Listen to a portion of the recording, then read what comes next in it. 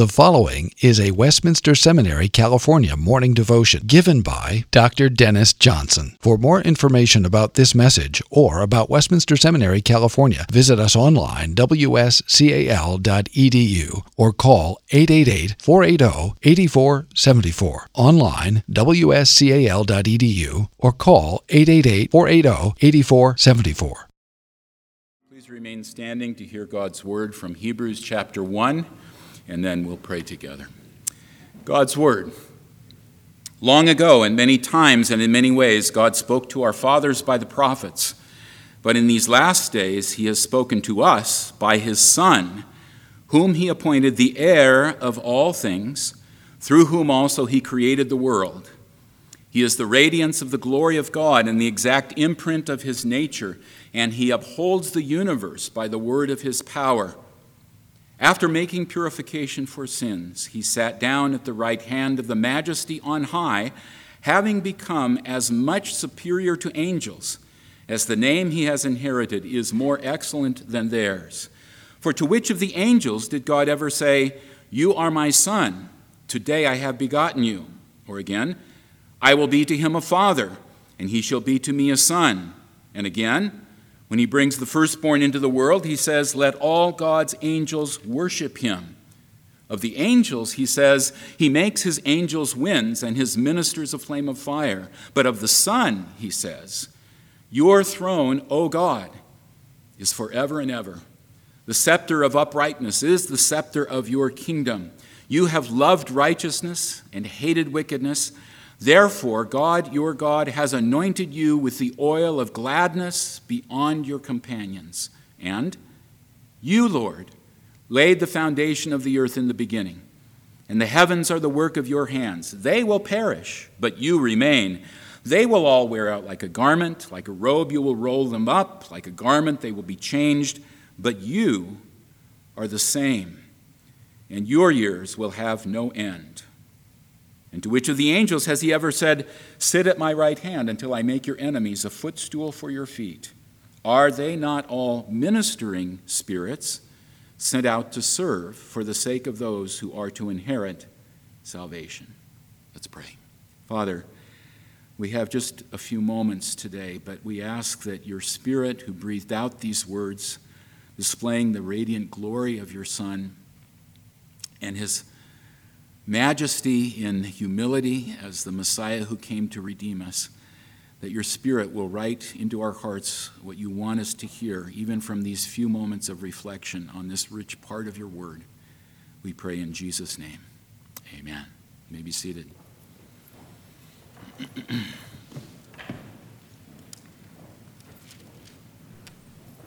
Last spring we had a series of devotions on Hebrews 1 through 4, thinking about Jesus as our great prophet, priest, and king. The way that prologue introduced those great themes throughout this whole majestic sermon/letter, mostly sermon/letter. If you're a new student just joining us, you can listen to those on the website. But when Dr. Kim approached me about doing another series, I asked him if I could have 7. I had 4 last spring, now I get 7. Because there are 7 Old Testament texts in the rest of that chapter, which you just heard. And I want to take some time to meditate with you on each of these 7 texts. Texts that the preacher to the Hebrews cites to demonstrate the conclusion that you heard in verse 4, that Jesus has become as much superior to the angels as he has inherited a name that is far better than theirs. So this series, I think, will do 2 things for us. I pray they will.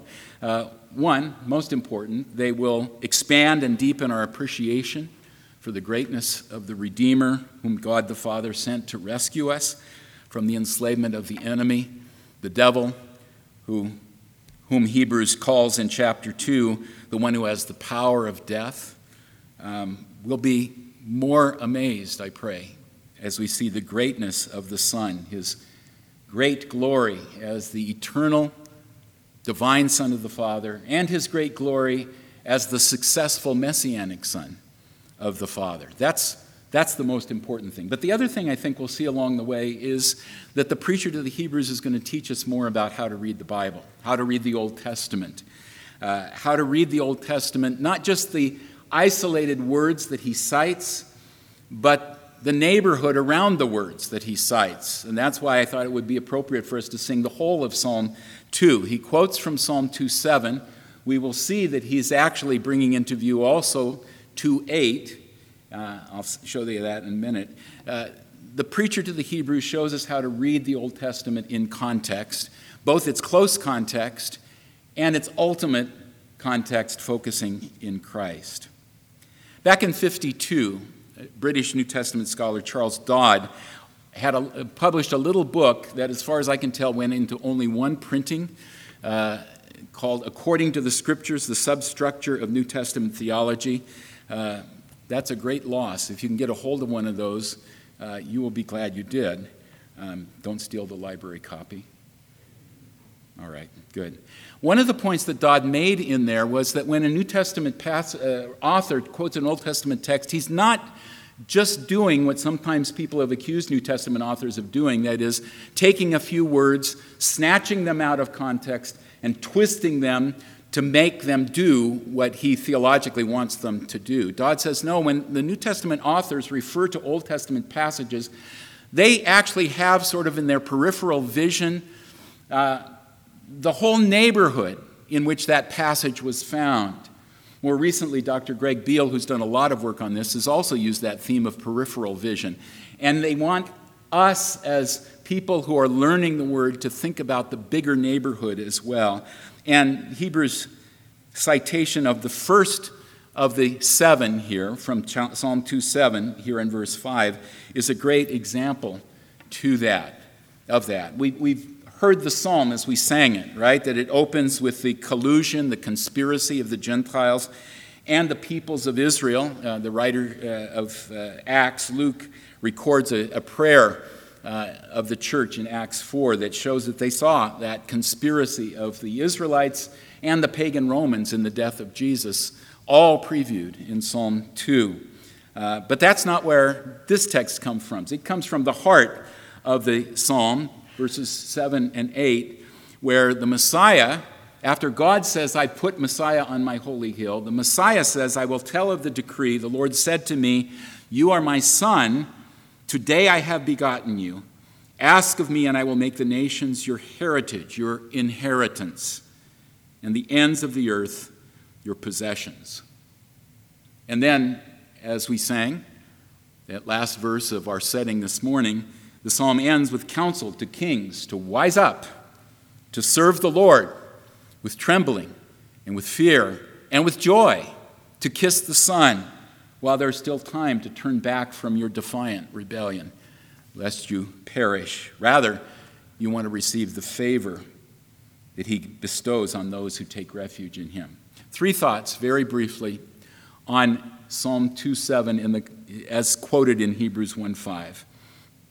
First, notice that it's introduced with the rhetorical question, to which of the angels did God ever say? Actually, if you're looking at your Greek text, you'll know that the ESV supplied the term God. To which of the angels did he, obviously referring to God, ever say, you are my son, today I have begotten you? Did you notice that question is virtually the same as the question that introduces the last of the quotes, verse 13? To which of the angels has he ever said? And then he quotes Psalm 110, verse 1. Neat signal. Scholars call that inclusio. It's envelops. Notice the series, the beginning and the end. To which of the angels did God ever say such words? And obviously the answer has to be to none of them, but only to the Son. But not just that. Notice the themes. Psalm 2, God on his throne and Messiah on his throne. Psalm 110, Messiah on his throne at the right hand of God in heaven. He's ruling. He's ruling. So there's that theme that ties this whole section together. And we'll hear, as you did, as we read through, we'll hear other references to the throne of the Messiah as well, which is a divine throne. But that leads to the more interesting question. That's an important question, but the more interesting question is, the psalm says, "You are my son, today I have begotten you." When is that today? What is that today? Some of you have had ancient church, some of you have it in the future. You will know that one of the early heresies about the person of Christ was adoptionism, that Jesus was a very good and pious man who was promoted to be the Son of God through his obedience, suffering, and death, and exalted at that point through his suffering and his resurrection. That's an old heresy. It comes back around every so often in new forms, but it's always there. And so to steer clear of that heresy, we might be inclined to jump to the answer that many Orthodox interpreters have given to the question, when is the today of Psalm 2:7? And that is, well, it's an eternal today. It's an endless today. It's a timeless today. This is a reference to the eternal generation of the Son, that he is eternally divine, one God, three persons, that he eternally maintains a son-to-father relationship with the first person of the Trinity. It's eternal. That's true. The Bible teaches that, unquestionably. The question is that what Psalm 2:7 is about as the preacher here deals with it? Is it an eternal today? I would suggest, in the light of what he's just said in the prologue, and in the light of the way other places in the New Testament comment on 2:7, it's a different today that we're thinking about. Remember in the prologue, the preacher had said that it was after making purification for sins that the Son became as much superior to the angels as he inherited a more excellent name than theirs. What is that name? Well, he quotes the verse, right? That name is the name Son. It's the title, it's the dignity of the Son. He's become better than the angels. After Dr. Kim dealt me 7 Tuesdays, I was tempted to ask for an 8th because I'd love to go into chapter 2, verses 7 and 8 to talk about the Son becoming lower than the angels. But we can't go there.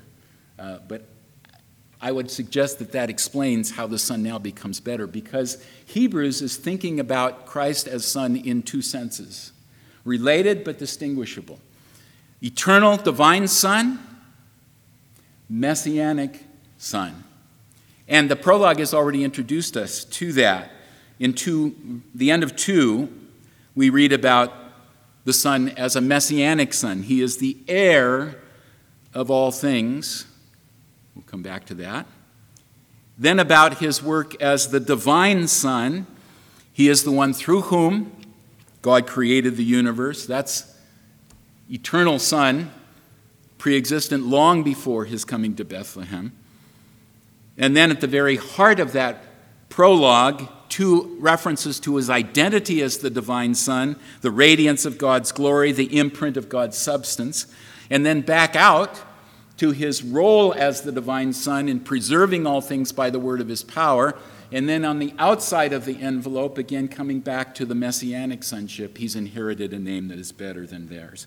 So Hebrews has slammed the door on adoptionist Christology that reduces Jesus merely to a human being by emphasizing that he is the divine, eternal Son, active in creation and providence and the radiance of the Father's glory.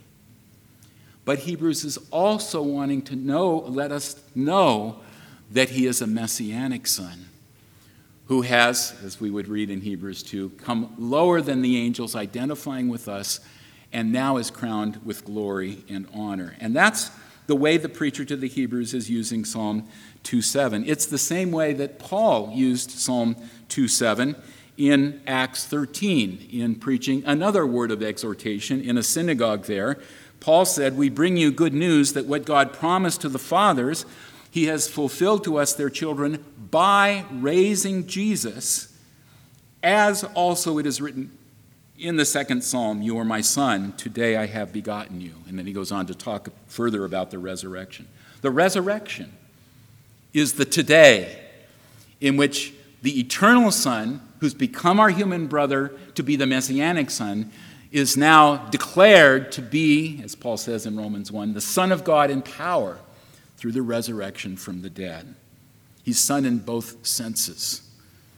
And now we celebrate, especially here, the fact that he has accomplished his messianic mission, purification for sins, and is seated at the right hand of God the Father. This is what Jesus is talking about in the Great Commission. All authority given to me in heaven and on earth. Therefore, go and make disciples of all the nations. Supreme authority as the glorified, exalted Messiah. That today is actually the resurrection all the way through the 40 days to the ascension, because Hebrews wants us to see Christ seated at the Father's right hand, Psalm 110. We'll get there.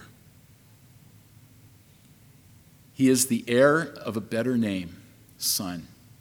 He is the ruler of all things. He is the heir, as Hebrews started in verse 2, he's the heir that was appointed to own everything in the universe. It belongs to him, not just by virtue of his divine creation, although that's true, but now by virtue of his messianic mission to redeem a people for himself. Everything. And that includes us. We belong to him. We think that often enough. I don't think that often enough. I don't spend enough moments of every day kind of reminding myself of that Latin phrase which Ligonier has embraced from previous generations, coram Deo, before the face of God. I belong to him, and he's present.